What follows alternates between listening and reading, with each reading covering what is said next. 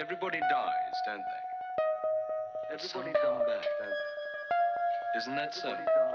You tried to get into the locked drawer today, didn't you? How do the dead come back, Mother? What's the secret? The Horla by Guy de Maupassant. Translated by Charlotte Mandel. May the 8th. What a wonderful day. I spent all morning stretched out on the grass in front of my house, beneath the huge plane tree that completely covers, shelters and shades the lawn. I love the country here, and I love living here because this is where I have my roots, those profound and delicate roots that attach a man to the land where his ancestors were born and died, and that attach him to what one should think and what one should eat, to customs as well as to foods, to local idioms and peasant intonations, to the smells of the earth, of the villages, of the air itself. I love my house. I grew up in it. From my windows I can see the Seine flowing along the whole length of my garden. Behind the road, almost in my backyard, the great wide Seine, which goes from Rouen to Le Havre, covered with boats passing by. To the left, over there, Rouen, the vast blue-roofed city beneath the peaked crowd of Gothic bell towers. They are countless, slender or broad, dominated by the iron spire of the cathedral, and full of bells that ring in the blue air on fine mornings, carrying towards me their gentle, distant metal drone. Their bronze song the breeze carries to me, now stronger, now weaker, depending on whether the wind is awakening or growing drowsy. How fine it was this morning. Around 11 o'clock, a long procession of ships pulled by a tugboat fat as a fly, groaning from the effort and vomiting a thick plume of smoke, filed past my gate. After two English schooners whose red flags rippled on the sky, came a superb Brazilian three-master, all white, admirably clean and gleaming. I saluted it. I don't know why. It made me so happy to see this ship. May the 11th. I've been a little feverish for a few days now. I feel unwell. Or rather, I feel sad. Where do these mysterious influences come from that change our happiness into despondency and our confidence into distress? You might say that the air, the invisible air, is full of unknowable powers from whose mysterious closeness we suffer. I wake up full of joy with songs welling up in my throat. Why? I go down to the water and suddenly, after a short walk, I come back disheartened, as if some misfortune were awaiting me at home. Why? Is it a shiver of cold that brushing against my skin has affected my nerves and darkened my soul? Or is it the shape of the clouds or the colour of the daylight, the colour of things, so changeable that in passing in front of my eyes has disturbed my thoughts? How can we know? Everything that surrounds us, everything we see without looking at it, everything we brush against without recognizing it, everything we touch without feeling it, everything we encounter without discerning it, everything has on us, on our organs, and through them, on our ideas, on our heart itself, swift, surprising, and inexplicable effects. How profound this mystery of the invisible is. We cannot fathom it with our wretched senses, with our eyes that don't know how to perceive either the too small or the too big, the too close or the too far, the inhabitants of a star or the inhabitants of a drop of water. With our ears that deceive us, for they transmit to us the vibrations of the air as ringing tones. They are fairies that perform the miracle of changing this movement into a sound, and by this metamorphosis give birth to music, which makes the mute agitation of nature into a song. With our sense of smell weaker than a dog's, with our sense of taste, which can scarcely tell the age of a wine. If only we had other organs that could work other miracles for us, how many things we would then discover around us. May 16th. I'm sick, no doubt about it.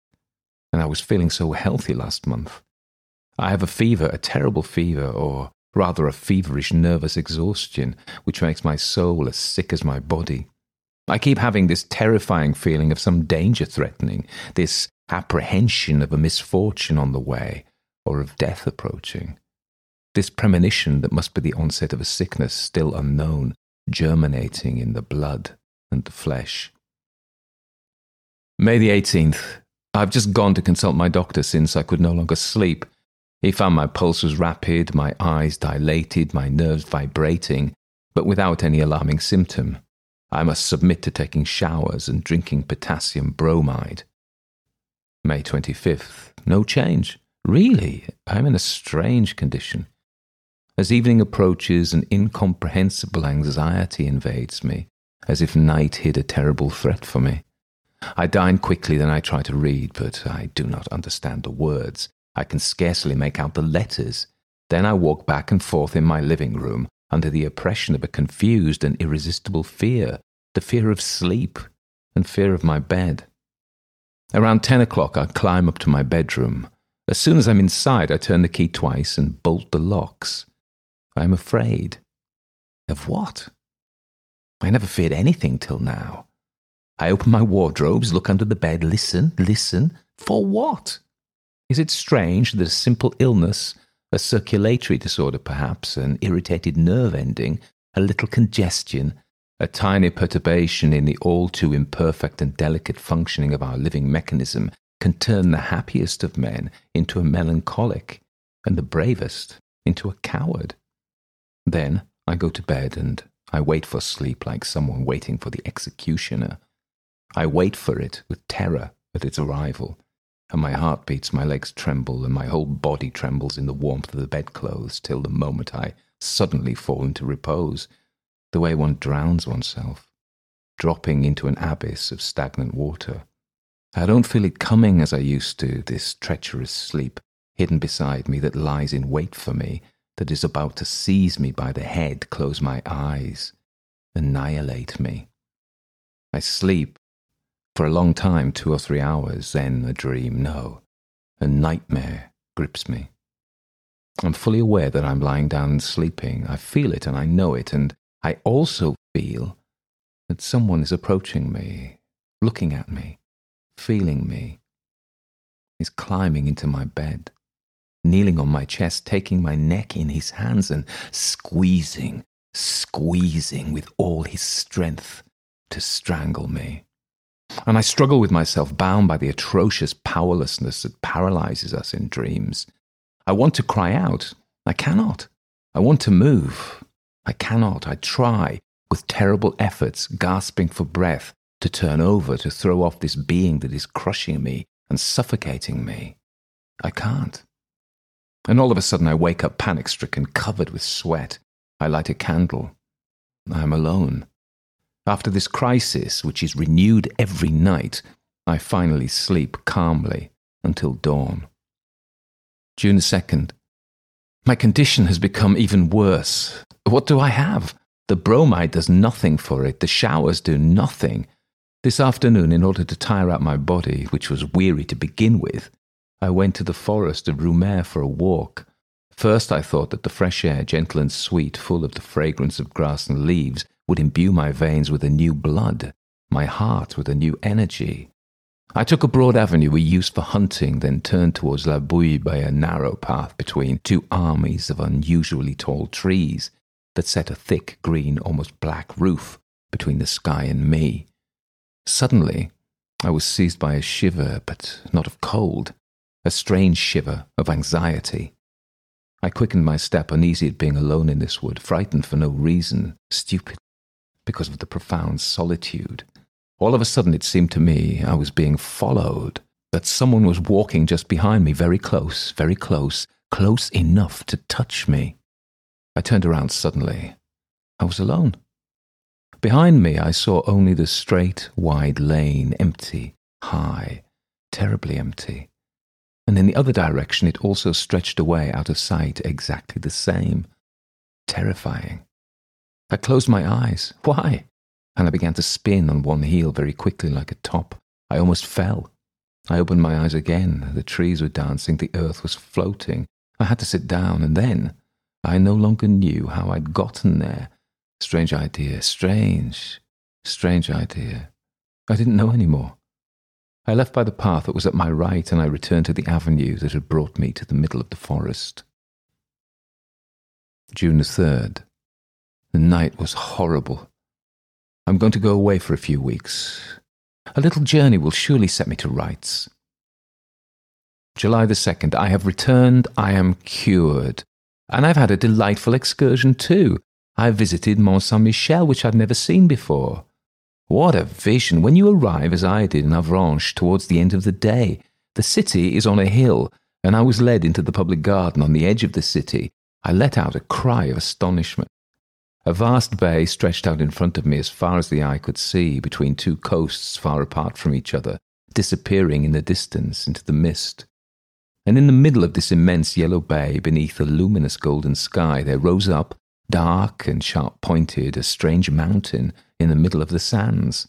The sun had just disappeared, and on the still blazing horizon the outline of this fantastic rock stood out, bearing on its summit a fantastic monument. At dawn I went towards it. The sea was low, as it had been the night before, and I watched the surprising abbey rise before me as I approached it.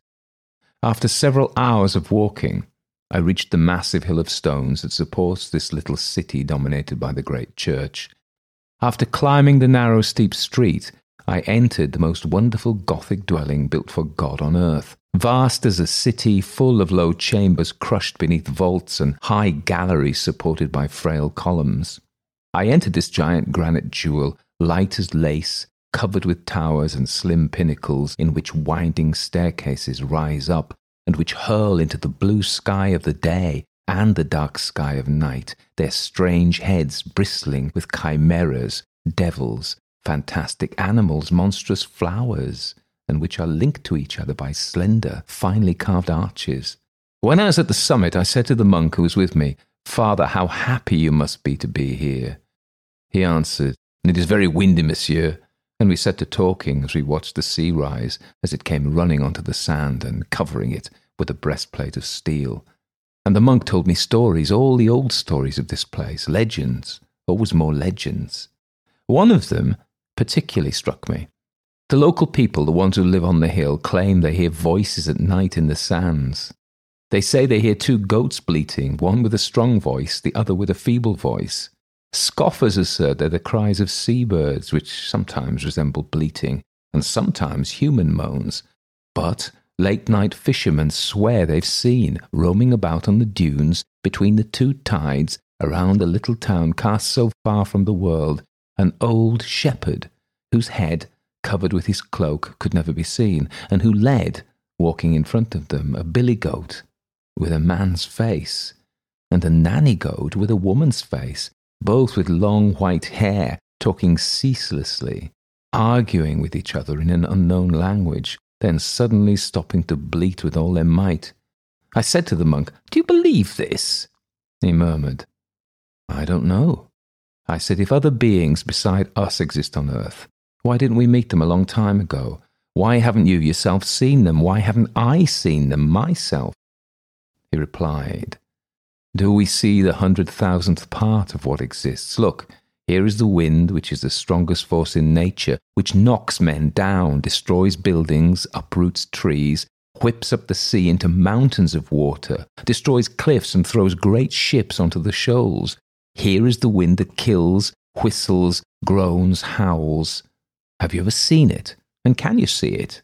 Yet it exists." I fell silent before this simple reasoning. This man was a wise man, or perhaps an idiot. I wasn't able rightly to tell, but I felt silent. What he said then, I had often thought. July the 3rd, I slept badly. There must indeed be a feverish influence here, for my coachman suffers from the same illness as I do. When I returned yesterday, I noticed his unusual pallor. I asked him, "What's wrong with you, Jean?" "I can no longer rest, monsieur. My nights are eating up my days since monsieur left. That's what's been sticking to me like a curse. The other servants are doing well, though, but I'm very afraid of a relapse." July the 4th. Without doubt, I've caught it again. My old nightmares are coming back. Last night I felt someone squatting over me who, with his mouth over mine, was drinking in my life through his lips. Yes, he was sucking it in from my throat just like a leech. Then he rose, sated, and I woke up so wounded, broken and annihilated that I could no longer move. If that goes on for a few more days, I will definitely go away again. July the 5th. Have I lost my reason? What I saw last night is so strange that my head spins when I think of it. As I do now, each evening I had locked my door. Then, since I was thirsty, I drank half a glass of water, and I noted by chance that my carafe was full to its crystal stopper. Then I went to bed, and I fell into one of my dreadful sleeps, from which I was snatched after about 2 hours by an even more frightful shock. Imagine a man asleep who is being killed and who wakes up with a knife in his lung, with a death rattle, covered in blood, who can no longer breathe, who will die and doesn't understand why. That's what it was like. Having finally come to my senses, I was thirsty again. I lit a candle and went towards the table where my carafe was. I raised it and tipped it over my glass. Nothing poured out. It was empty. It was completely empty. First, I was at a complete loss. Then, all of a sudden, I experienced such a terrible emotion that I had to sit down, or rather fall into a chair. Then I bounded up again to look around me. Then I sat down again, overcome with astonishment and fear before the transparent crystal. I contemplated it fixedly, trying to comprehend. My hands were trembling. Someone must have drunk this water. Who? Me? It must be me. It could only be me. So I was a sleepwalker then, and was living, without knowing it, this double, mysterious life, which makes us suspect that there are two beings inside us, or that a foreign being, unknowable and invisible, animates our captive body when our soul is dulled, and our body obeys this other being as it does ourselves, or obeys it more than ourselves. Who can understand my abominable anguish? Who can understand the emotion of a man of healthy mind, wide awake, full of reason, who looks through the glass of a carafe, terrified that a little water has disappeared while he slept? And I stayed there till daylight without daring to return to my bed. July the 6th. I'm going mad. Again, someone drank the entire contents of my carafe last night, or rather I drank it. But is it me? Is it me? Who could it be? Who? Oh my God, I'm going mad. Who can save me? July the 10th. I have just carried out some surprising experiments. Without a doubt, I am mad, and yet. On July the 6th, before I went to bed, I placed on my table some wine, some milk, some water, some bread, and some strawberries. Someone drank, I drank, all the water and a little milk. They didn't touch the wine or the bread or the strawberries. On July the 7th, I repeated the same test, which gave the same result. On July the 8th, I didn't include the water and the milk. They touched nothing. Finally, on July the 9th, I put on my table just the water and the milk, taking care to wrap the carafes in pieces of white muslin and to tie down the stoppers. Then I rubbed my lips, beard and hands with graphite, and I went to bed. The invincible sleep seized me, followed soon by the atrocious awakening. I had not moved at all. My covers themselves did not have any stains. I rushed over to my table. The pieces of cloth enclosing the bottles had remained spotless. I undid the strings, quivering with fear. Someone had drunk all the water and all the milk. Oh my God, I'm going to leave soon for Paris. July the 12th, Paris. I must have lost my head those last few days. I must have been the plaything of my exhausted imagination, unless I am actually a sleepwalker, or have undergone one of those influences which have been observed, but are yet to be explained, that are called suggestive. In any case, my panic was bordering on madness, but 24 hours in Paris have sufficed to restore my composure.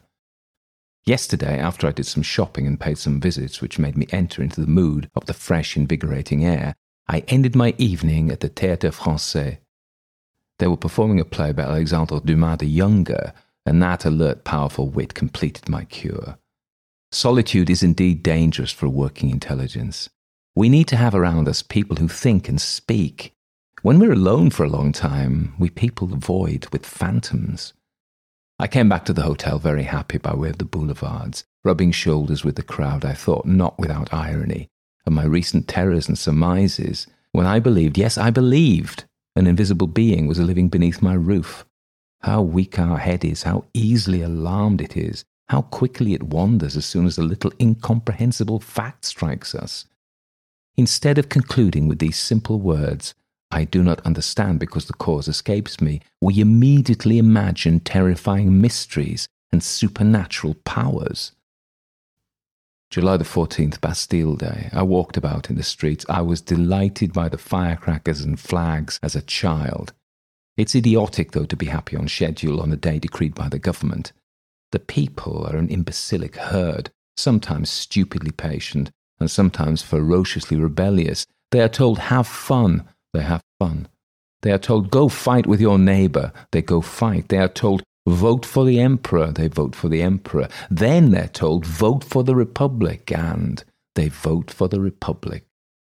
Those who run it are also fools. But instead of obeying people, they obey principles which can only be inane, impotent, and false because of the very fact that they are principles. That is, ideas imagined to be definite and immutable in this world where we are sure of nothing, since light is an illusion, since sound is an illusion. July the 16th. I saw some things yesterday that troubled me very much. I was dining at my cousin's, Madame Sablé, whose husband is in command of the 76 Chasseurs in Limoges. I was there as a guest along with 2 young women, one of whom had married a doctor, Dr. Parent, who spends much of his time studying nervous illnesses and the extraordinary symptoms that experiments with hypnotism and suggestion are producing these days. He told us at great length about the incredible results obtained by English scholars and by doctors in the Nancy school. The facts he mentioned seemed to me so bizarre that I told him I didn't believe him at all. We are, he asserted, on the verge of discovering one of the most important secrets of nature. I mean, one of its most important secrets on this earth, for nature must have far more important ones up there in the stars. Ever since man has thought, ever since he has known how to speak and write his thoughts, he has felt touched by a mystery impenetrable to his coarse and imperfect senses, and he has tried by the effort of his intelligence to compensate for the powerlessness of his organs. When this intelligence was still in its rudimentary state, this haunting by invisible phenomena took frightening forms of the most commonplace kind. Hence, popular beliefs in the supernatural were born. Legends of wandering spirits, fairies, gnomes, ghosts. I will even say the legend of God.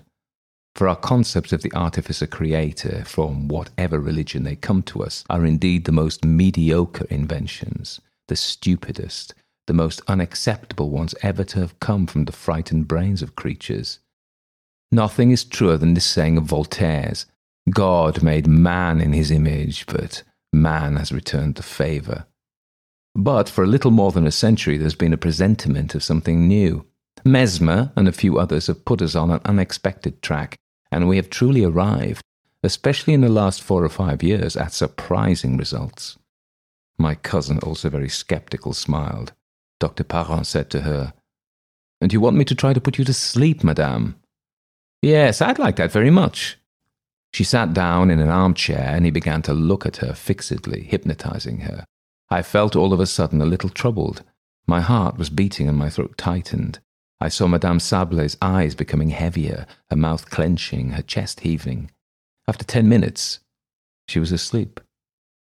"Position yourself behind her," the doctor said to me. So I sat down behind her. He placed in her hands a visiting card and said to her, "This is a mirror. What do you see in it?" She replied, I see my cousin. What is he doing?" "He's twisting his moustache." "And now?" "He's taking a photograph out of his pocket." "What does his photograph show?" "Himself." It was true, and this photograph had just been delivered to me that very evening at the hotel. "How is he shown in this portrait?" "He's standing with his hat in his hand." So she could see in this card, in this white pasteboard, as she would have seen in a mirror. The other young women, terrified, said, "That's enough, enough, enough."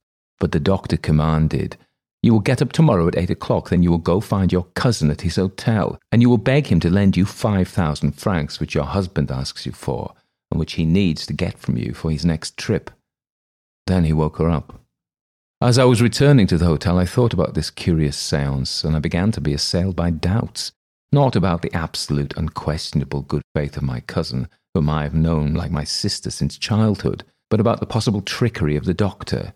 Might he not have been hiding a mirror in his hand, which he was showing to the young woman asleep at the same time as his visiting card? Professional magicians are known to do even more unusual things. I returned then and went to bed. This morning, around 8:30, I was awakened by my valet who said to me, Madame Sablé is here, asking to speak to Monsieur right away. I dressed myself in haste and invited her in. She sat down, very agitated, her eyes lowered, and without raising her veil, she said to me, My dear cousin, I have a great favour to ask you. What is it, cousin? It embarrasses me very much to tell you, but I must. I am in dire need of 5,000 francs. Really? You? Yes, me, or rather my husband, who has asked me to get them. I was so stupefied that I stammered out my replies. I wondered if she and Dr. Parent weren't making fun of me, if this weren't simply a farce prepared in advance and very well played. But as I looked at her attentively, all my doubts disappeared. She was trembling with anxiety, so painful was this task to her, and I could tell that her throat was choking with sobs. I knew she was very wealthy, and I continued, But doesn't your husband have 5,000 francs at his disposal? Think about it. Are you really sure he told you to ask me for them? She hesitated for a few seconds, as if she were making a great effort to search through her memory, then replied, Yes, I'm sure. He wrote to you? She hesitated again, thinking. I could see how hard it was for her to think. She didn't know, she just knew that she had to borrow 5,000 francs from me for her husband. So she dared to lie. Yes, he wrote to me. When? You never mentioned it to me yesterday. I only received his letter this morning. Can you show it to me? No, it contained private matters, too personal. I burned it. So, your husband has debts then? She hesitated again, then murmured, I don't know. I stated flatly, The fact is, I can't give you 5,000 francs right now, my dear cousin. She let out a sort of cry of anguish. Oh, I implore you, find them! She became distraught, joining her hands together as if she were praying to me. I heard her voice change tone. She cried and stammered, tormented, dominated by the irresistible order she had received. Oh, I beg you, if you only knew how much I'm suffering. I must have the money today. I took pity on her. You'll have it this afternoon, I swear to you. She cried out, Oh, thank you, how good you are. I continued, Do you remember what happened yesterday at your house? Yes. Do you remember that Dr. Parent put you to sleep? Yes. Well, he ordered you to come to me this morning to borrow 5,000 francs from me, and you're obeying his suggestion right now. She thought for a few seconds, then she replied, But it's my husband who wants them. I tried to convince her for an hour, but didn't succeed. When she had left, I ran over to the doctor's. He was about to go out, and he listened to me, smiling. Then he said, Do you believe now? Yes, I'm compelled to. Let's go to your cousin's. She was already napping on a chaise longue, overwhelmed with fatigue. The doctor took her pulse, looked at her for some time, then raised his hand over her eyes. Gradually they closed under the irresistible force of this magnetic power. When she had fallen asleep, Your husband no longer needs the 5,000 francs. You're going to forget that you begged your cousin to lend them to you. If he speaks to you about it, you will not understand. Then he woke her up. I took the wallet out of my pocket. Here, dear cousin, is what you asked me for this morning. She was so surprised that I didn't dare insist. I did try to revive her memory, but she strongly denied anything. Thought I was making fun of her, and in the end, almost became angry. There you have it. I have just returned. I couldn't eat lunch, so upsetting this experience was for me. Many people to whom I reported this adventure made fun of me. I no longer know what to think. The wise man says, perhaps. July 21st. I went out to dine in Bougival. Then I spent the evening at a dance at the rowing club. Decidedly, everything depends on places and environments. To believe in the supernatural on the Île de la Grenouillère would be the height of folly, but on top of Mont Saint-Michel, or in India, we are appallingly subject to the influence of our surroundings. I will return to my house next week. July the 30th. I've been back home since yesterday. Everything is fine. August the 2nd. Nothing new. The weather is superb. I spend my days watching the Seine flow by. August the 4th. Quarrels among the servants. They claim someone is breaking the glasses at night in the china closets. The valet blames the cook, who blames the laundress, who blames the other two, Who is guilty? Who can say in the end? August the 6th. This time, I'm not mad. I saw. I can no longer doubt. I saw. I'm still cold down to my fingertips. I'm still afraid to the marrow of my bones. I saw. I was taking a walk at 2:00 in the full sunlight in my rose garden, in the lane of autumn roses which are beginning to flower. As I was pausing to look at a géant de bâté which bore 3 magnificent flowers, I saw very distinctly, quite close to me, the stem of one of these roses bend itself, as if an invisible hand were twisting it, then break off, as if this hand had plucked it. Then the flower rose up, following the curve an arm would have described when carrying it toward a mouth, and it remained suspended in the transparent air, all alone, immobile, a terrifying red shape 3 feet from my eyes. Agitated, I threw myself on it to seize it. I found nothing. It had disappeared. Then I was overcome with a furious rage at myself, for a reasonable, serious man may not permit himself such hallucinations. But was this truly a hallucination? I turned back to look for the stem, and I found it immediately on the shrub, freshly broken, between the 2 other roses that remained on the branch. Then I returned to my house, my soul in turmoil, for I am certain now, certain as I am of the alternation of day and night, that there exists close to me an invisible being who feeds on milk and water, who can touch things, hold them, and make them change places. He is gifted, consequently, with a material nature, though it is imperceptible to our senses, and he is living as I am, beneath my roof. August the 7th. I slept calmly. I drank the water from my carafe, but did not trouble my sleep at all. I wonder if I'm crazy. As I was walking just now in the full sunshine along the river, doubts about my reason came to me, not vague doubts as I've had till now, but precise, absolute doubts. I have seen madmen, I have known some who remained intelligent, lucid, even perceptive about all matters of life except on one point. They speak of everything with clarity, agility, and profundity, and suddenly, as their thoughts turn to the stumbling block of their madness, their thought processes shatter, scatter, and sink into that terrifying and furious ocean full of leaping waves, fogs, and squalls which we call dementia. Surely I would think myself crazy, absolutely crazy, if I weren't aware of my condition, and if I weren't completely familiar with it, if I didn't probe it by means of the most complete and lucid analysis. So I am in fact just a rational person suffering from hallucinations. An unknown distress has been produced in my brain, one of those distresses that the physiologists of today try to observe and explain. This distress has established a profound divide in my mind, in the order and logic of my ideas. Similar phenomena occur in dreams, which parade us through the most implausible phantasmagoria without our being surprised, since the verifying apparatus, the sense of control, is asleep, while the imaginative faculty is awake and at work. Isn't it possible that one of those imperceptible keys on the cerebral keyboard has become paralyzed in me? After an accident, people can lose their memory of proper names or verbs or numbers or just dates. The localizations of all those fragments of thought have now been proven. So what is so surprising about the fact that my faculty of controlling the unreality of certain hallucinations has been numbed in me for the moment? I was thinking about all of that as I followed the water's edge. The sun was coating the river with brightness, making the land delightful, filling my gaze with love for life, for the swallows, whose agility is a joy to my eyes, for the grasses on the shore, whose rustling is a delight to my ears. Little by little, however, an inexplicable uneasiness penetrated me. A force, it seemed to me, an occult force, was making me go numb, stopping me, preventing me from going further, was calling me back.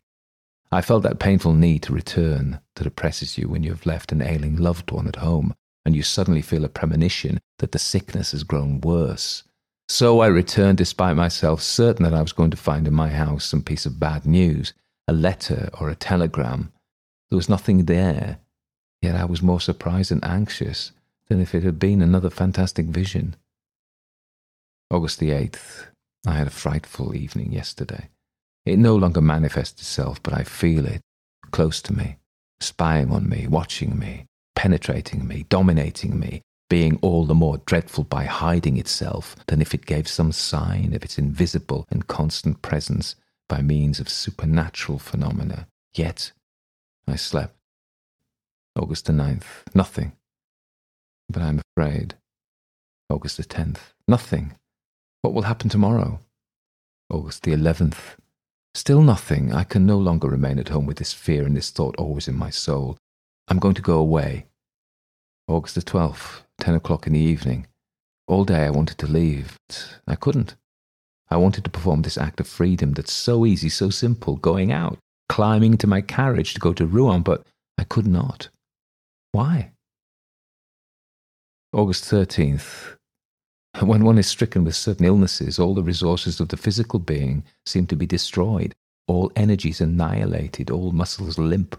The bones seem to have become soft as flesh, and the flesh liquid as water. I am experiencing exactly that in my moral fibre, in a strange and distressing way. I've lost all strength, all courage, all self-control, even all power to put my will in motion. I can no longer want anything, but someone wants for me, and I obey. August the 14th, I'm lost. Someone possesses my soul and governs it. Someone controls all my actions, all my movements, all my thoughts. I'm nothing inside, nothing but a slave, spectator, terrified of all the things I do. I want to go out, I cannot, it doesn't want to, so I remain distraught, trembling, in the armchair where it's keeping me seated. I just want to get up, to stand up, just to believe I'm still master of myself. I can't. I'm riveted to my chair sticks to the floor so that no strength can raise us. Then, all of a sudden, I must go to the back of my garden and pick strawberries and eat them. And I go. I pick strawberries and eat them. Oh, my God, is there a God?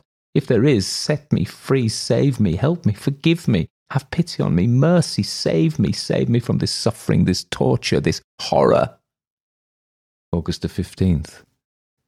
Surely this is how my poor cousin was possessed and dominated when she came to borrow 5,000 francs from me. She was undergoing a strange will that had entered her like another soul, like a parasitic and dominating soul. Is the world about to end? But the one that is governing me, what is it? This invisible thing, this unknowable thing, this prowler from a supernatural race.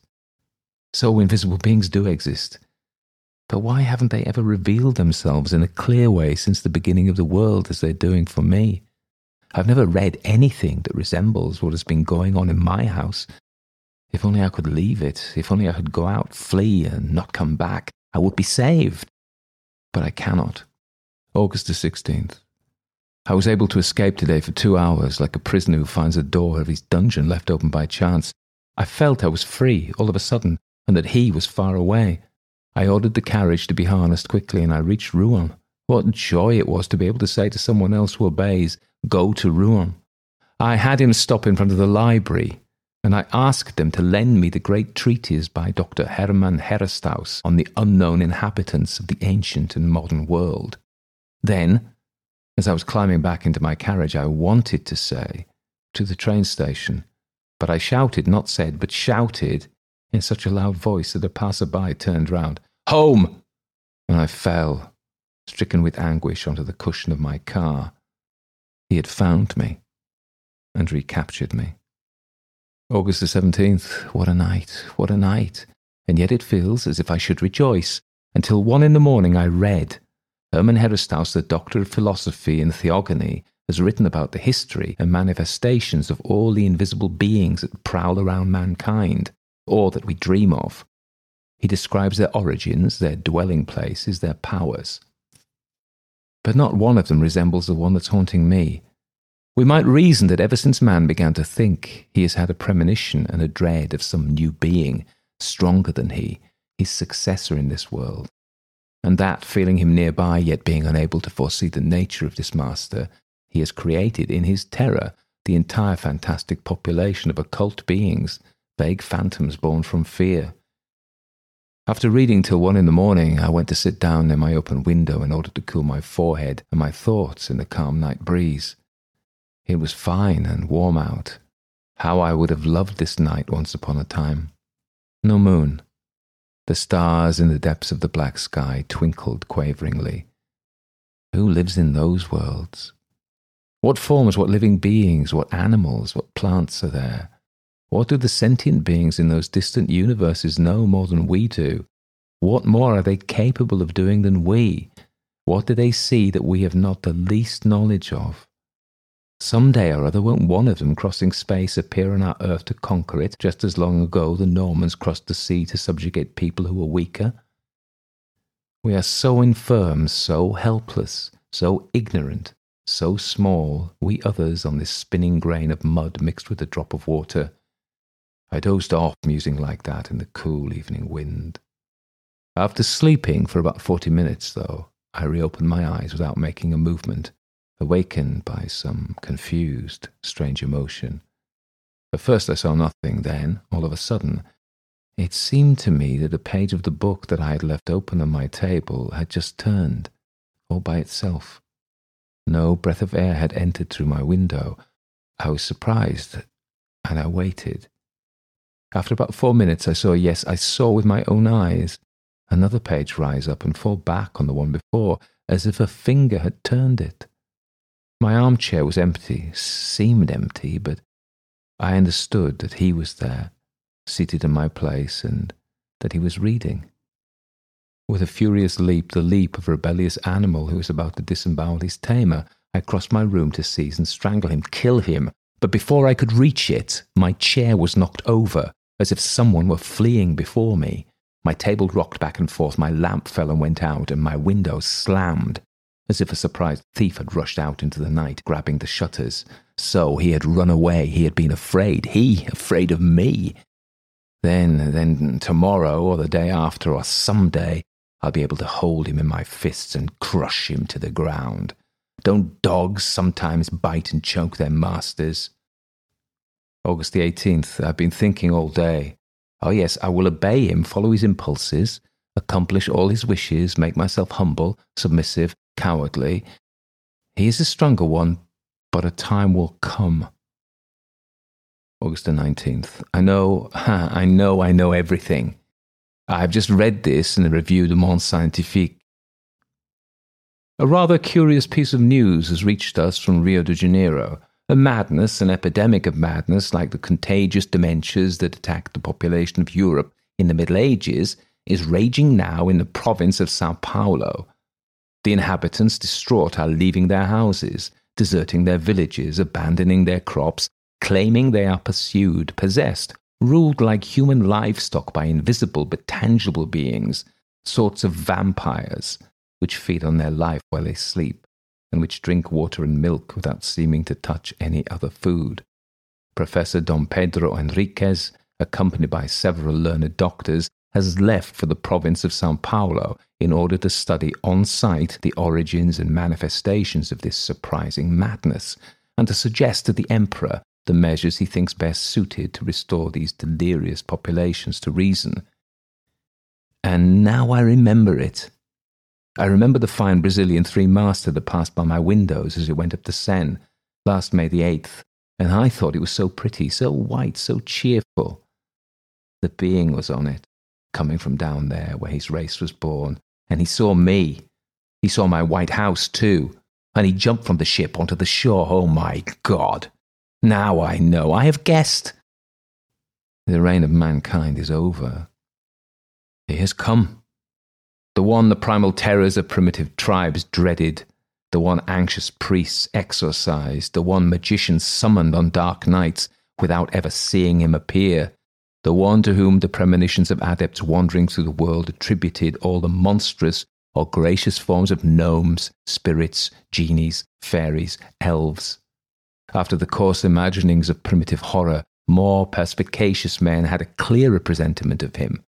Mesmer guessed his existence, and for 10 years now, doctors have discovered in an accurate way the nature of his power before he himself ever exercised it. They have played with this weapon of the new Lord, the domination of a mysterious will over a human soul which turns into a slave. They called it magnetism, hypnotism, suggestion. What do I know? I have seen them amuse themselves like foolish children with this terrible power. We are cursed. Mankind is cursed. He has come. What's his name? He seems to be shouting out his name to me, and I cannot hear it. Yes, he's shouting it. I'm trying to hear. I can't. Again, the Horla. I heard the Horla. It is he, the Horla. He has come. Now, the vulture has eaten the dove, the wolf has eaten the lamb, the lion has devoured the sharp-horned buffalo. The man has killed the lion with the arrow, with the sword, with powder. But the Horla will make man into what we made the horse and the steer, his thing, his servant, and his food. By the simple power of his will, our woe is upon us. But the animal sometimes rebels and kills the ones who tamed him. I too want to do this. I could. But I must recognize him, touch him, see him. Scholars say that the eyes of an animal, different from our own, cannot distinguish objects as our eyes do. And my eyes cannot distinguish this newcomer who oppresses me. Why? Now I remember the words of the monk at Mont Saint-Michel. Do we see the 100,000th part of what exists? Look, here is the wind, which is the strongest force in nature, which knocks men down, destroys buildings, uproots trees, whips the sea into mountains of water, destroys cliffs and throws great ships onto the shoals. Here is the wind that kills, whistles, groans, howls. Have you ever seen it? And can you see it? Yet it exists. And I thought further. My eye is so weak, so imperfect, that I cannot even make out solid objects if they are transparent as glass. If a two-way mirror bars my way, it knocks me down, just as a bird who has flown into a room breaks his neck on the window panes. 1,000 other things deceive our sight and lead it astray. What is so surprising about our not knowing how to perceive a new body, one that light can pass through? A new being, why not? Surely it had to come. Why should we be the last people? If we can't distinguish him as we can all the other creatures before us, it's because his nature is more perfect, his body finer and more absolute than ours, which is so weak, so clumsily conceived, encumbered with organs that are always weary, always strained, like machinery that's too complex. Our body, which lives like a plant, like an animal, feeding with difficulty on air, grass, and meat. An animal machine, prey to sicknesses, deformations, putrefactions, short-winded, unstable, simple, and strangely, naively, poorly made. A coarse and delicate work, a rough outline of a being that could become intelligent and superb. There are just a few of us in this world, so few species between oysters and men. Why not one more entity now that the era is over, when all the various species appeared in orderly succession? Why not one more? And why not other trees with immense dazzling flowers perfuming entire regions? And why not other elements besides fire, air, earth, and water? There are 4 of them, just 4, those foster parents of beings. What a pity. Why aren't there 40 elements instead? Or 400? Or 4,000? How paltry everything is, how miserly, how wretched. Stingily given, aridly invented, heavily made. Look at the elephant, the hippopotamus, such grace. The camel, such elegance. But you'll say, what about the butterfly? A flower that flies. I dream of one that would be as large as 100 universes, with wings whose shape, beauty, colour, and movement I cannot even describe. But I can see it. It goes from star to star, refreshing them and soothing them with the harmonious and light breath of its journey. And the people's up there, ecstatic and ravished. Watch it go by. What is wrong with me? It is he, the Horla, who's haunting me, making me think these mad thoughts. He's inside me. He is becoming my soul. I will kill him. August the 19th, I will kill him. I've seen him.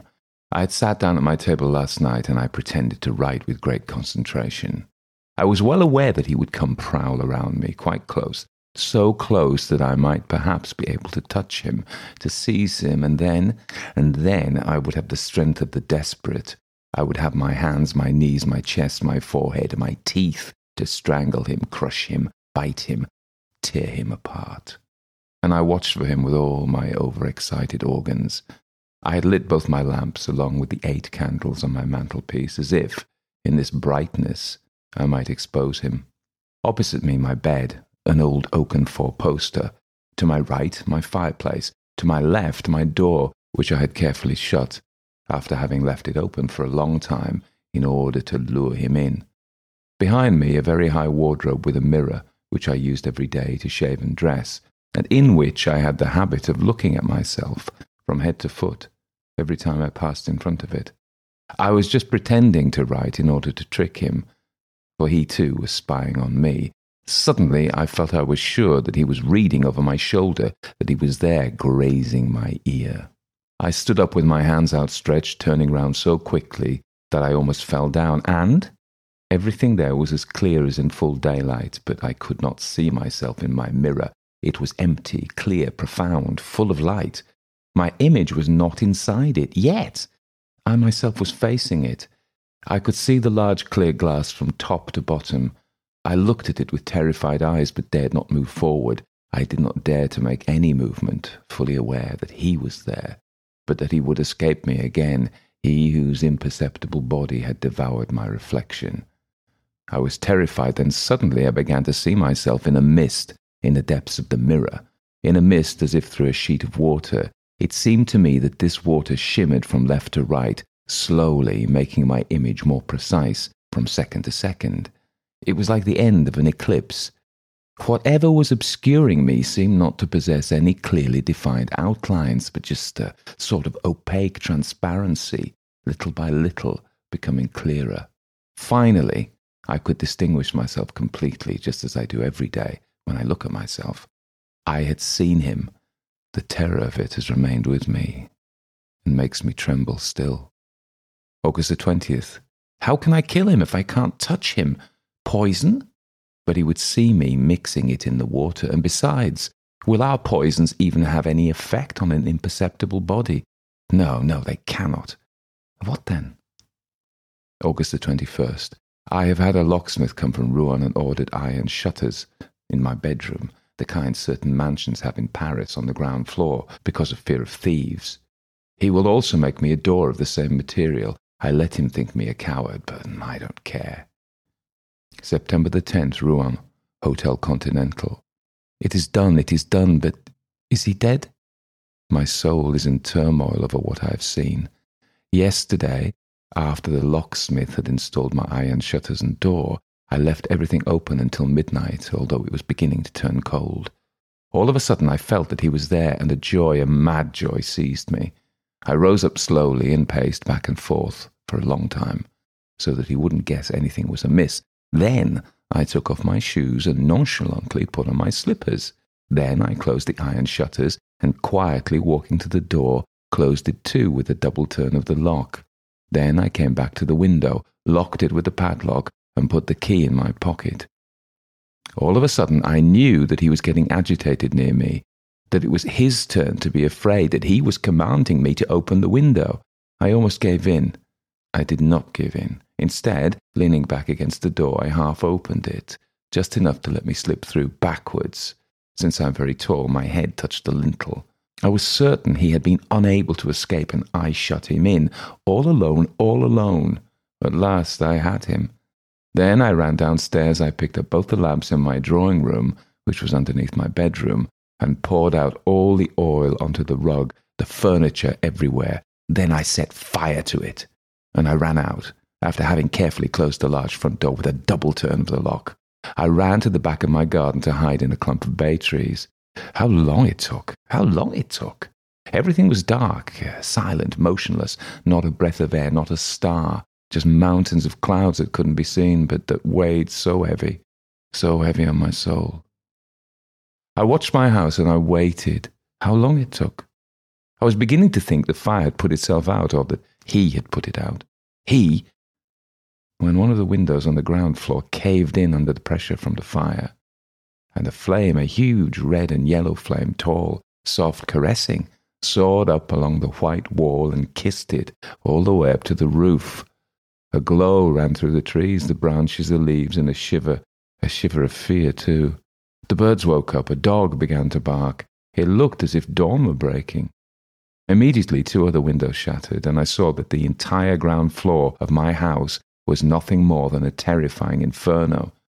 But a scream, a horrible, high-pitched, penetrating scream, a woman's scream, rent the night, and 2 garret windows opened. I had forgotten my servants. I saw their terrified faces and their waving arms. Then, beside myself with horror, I began to run towards the village, shouting, "Help, help, fire, fire!" I met some people who were already on the way, and I went back with them to see. The house now was nothing more than a terrible and magnificent pyre, a monstrous pyre, illuminating all the land around, a pyre where people were burning and where he was burning too. He, my prisoner, the new being, the new master, the Horla. Suddenly, the entire roof caved in between the walls, and a volcano of flame shot up to the sky. Through all the windows opening onto the furnace, I could see the pit of fire, and I thought about him in there, in his oven, dead. Dead. Maybe not. What about his body? It wasn't his body which daylight could go right through, indestructible by all the methods that kill our own bodies. What if he wasn't dead? Maybe only time holds sway over that invisible and dreadful being. Why should this body that is transparent, this unknowable body, this spirit body, have to fear illnesses, wounds, infirmities, and premature destruction? Premature destruction. All the horrors of humanity stem from that alone. After mankind, the Horla. After our race that can die any day, at any hour, at any minute, from any number of accidents, has come that one, who will only die on his day, at his hour, at his minute, when he has reached the term of his existence. No, of course not. Of course he's not dead. So then, it's me. It's me that I have to kill. May 1887.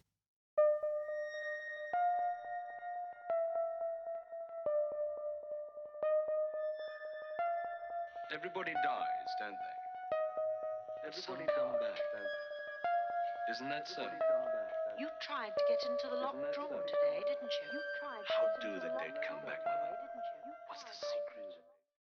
Welcome to episode 35 of the Classic Ghost Stories podcast.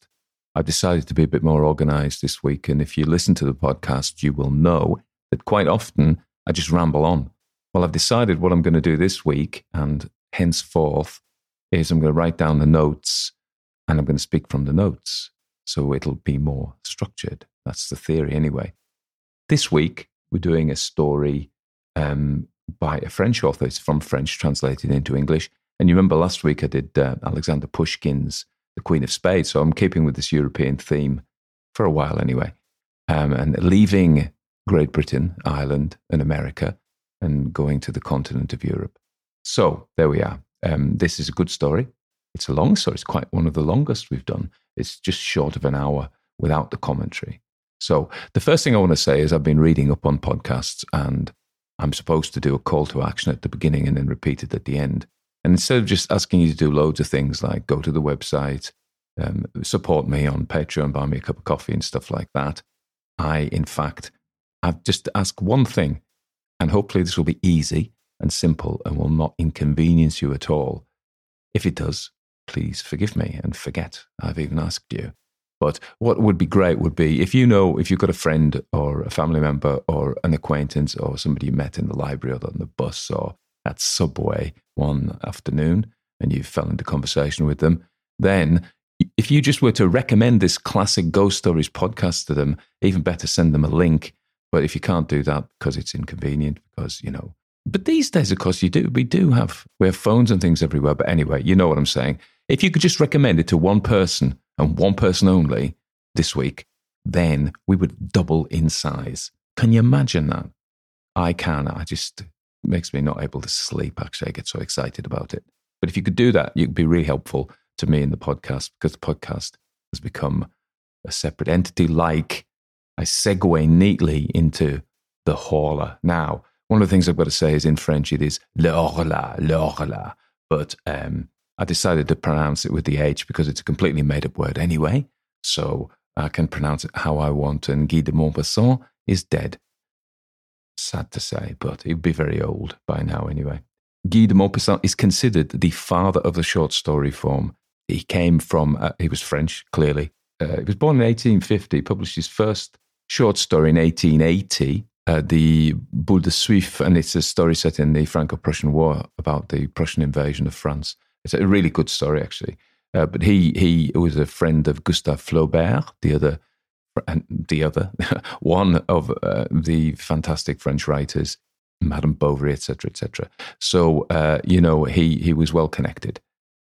and highly and rightly highly regarded. He also suffered from a mental illness, and it is thought that he used his experiences when he was writing the Horla, drawn from his own experience of being mentally ill.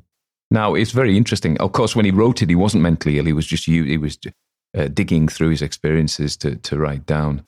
And from a professional point of view, because you remember this is what I do in my proper job, is I can see this. Certainly, some of the features he describes you would see as a severe case of anxiety. But of course, when people become very anxious or they can get or very depressed, or a million other causes, actually, they can become psychotic and then they get clearly incorrect ideas.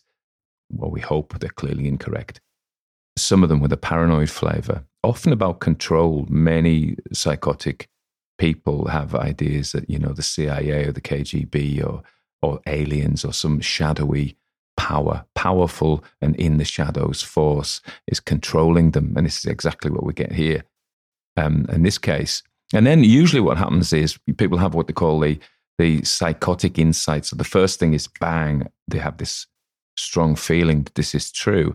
And that's irrational, clearly. But then they construct rationality around it, and they make the rest of the story follows perfectly naturally from the first insane insight. So that you're being possessed by an invisible superior form of creature is the first thing, which is, psychotic. And then this creature has the power of mesmerism. Well, because mesmerism had been discovered in those days, it was a big thing in the 19th century. And so, and then you have, Freud and Charcot and people like that talking about the unconscious mind. So this is a big thing, mesmerism. So that's, this creature has a power which is scientifically explained. And it's also come from Brazil. And so there was an epidemic of this, some kind of psychic vampire that drinks milk and water, which apparently is a guaranteed weight loss diet. But I'm not sure that Guy de Maupassant knew that. It's a bit later than that. There's also a vampire film made in 2014 called Milk and Water, where the vampires, I'm sniggering slightly, are vegetarian. I'm not sniggering vegetarianism. My daughters are vegetarians, but so I have high respect for that. But although I'm not myself, and vegetarian vampires. Who'd have thought it?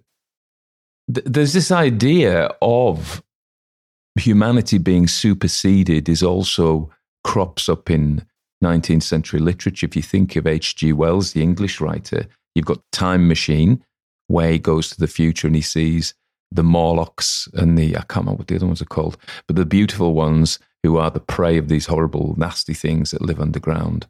And then what we've got is the War of the Worlds, when the Martians are coming to replace us.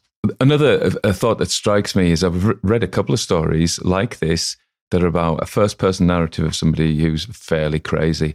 So one of them is, of course, the Yellow Wallpaper. It has a lot of similarities with Charlotte Perkins Gilman. I read that. That was the first one ever that we read. And it has a lot of similarities with this story in that we're not completely sure whether the narrator is really being haunted, threatened by a supernatural being, the Horla in this one, or the thing from the wallpaper, the crouching thing from the wallpaper in Charlotte Perkins Gilman's story, or they're just, psychotic. I think with the Yellow Wallpaper, I came down to say, yeah, she probably is psychotic, and that's it. With this, of course, he definitely has these visions of things moving, which of course could be psychotic as well. So, are they monsters or are they just figments of their crazy minds? The other one, of course, where we have a totally crazy is The Telltale Heart by Edgar Allan Poe, which is very over the top, very dramatic. They're quite fun to read these stories with the insane narrator, because you get to just go a bit flamboyant in them. So there we are. The only thing I would say, of course, is when our narrator here from the Horla burns his house down, he sees he's burned his servants alive, and there's 3 or 4 of them, because there's a valet and a cook and all these things. He's obviously a well-off guy as well. And they'd burn. And he's marginally upset about this, but that isn't his main concern. So draw what you will from that. Coming to the end of the commentary, we see that thank you for listening. If you check out on the Facebook page, and if you are in the UK, you see him doing a live event at a haunted castle near Carlisle in Cumbria in the north of England on the Scottish borders. And that's going to be in March. So check out that link on the show notes if you fancy coming along to that and having a tour of the castle. Probably going to have some tarot readings. I'm going to do some stories. And there's a 3-course dinner. How about that? And you can stay in the haunted room. How perfect. Not for me, though, because I want to sleep. I'm going to go home. Okay, thanks again for your support for the podcast. If you could just share it by word of mouth or by electronic hyperlink to somebody that you know. You don't even have to like them very much, to be honest, as long as you think they like the story, like the podcast. Anyway, till next week, I've got in mind I'm going to do something European, but contact me. Oh, that's another call to action. I mustn't say that. I was going to say, if you wanted to contact me and make a suggestion, that would also be good, but I can't really say that because it's a second call to action. And the web page I was reading says only one, which is share the podcast. So ignore that request for requests. Okay. All right. Next week, possibly another European story. I've been reading one about Venice that I sort of liked, and then I went off as it went on. As I got more into the story, I thought, it's a bit long, and it's got a lovely description, but anyway, what's the point of me telling you about this? Because I'm not going to read it. Bye anyway.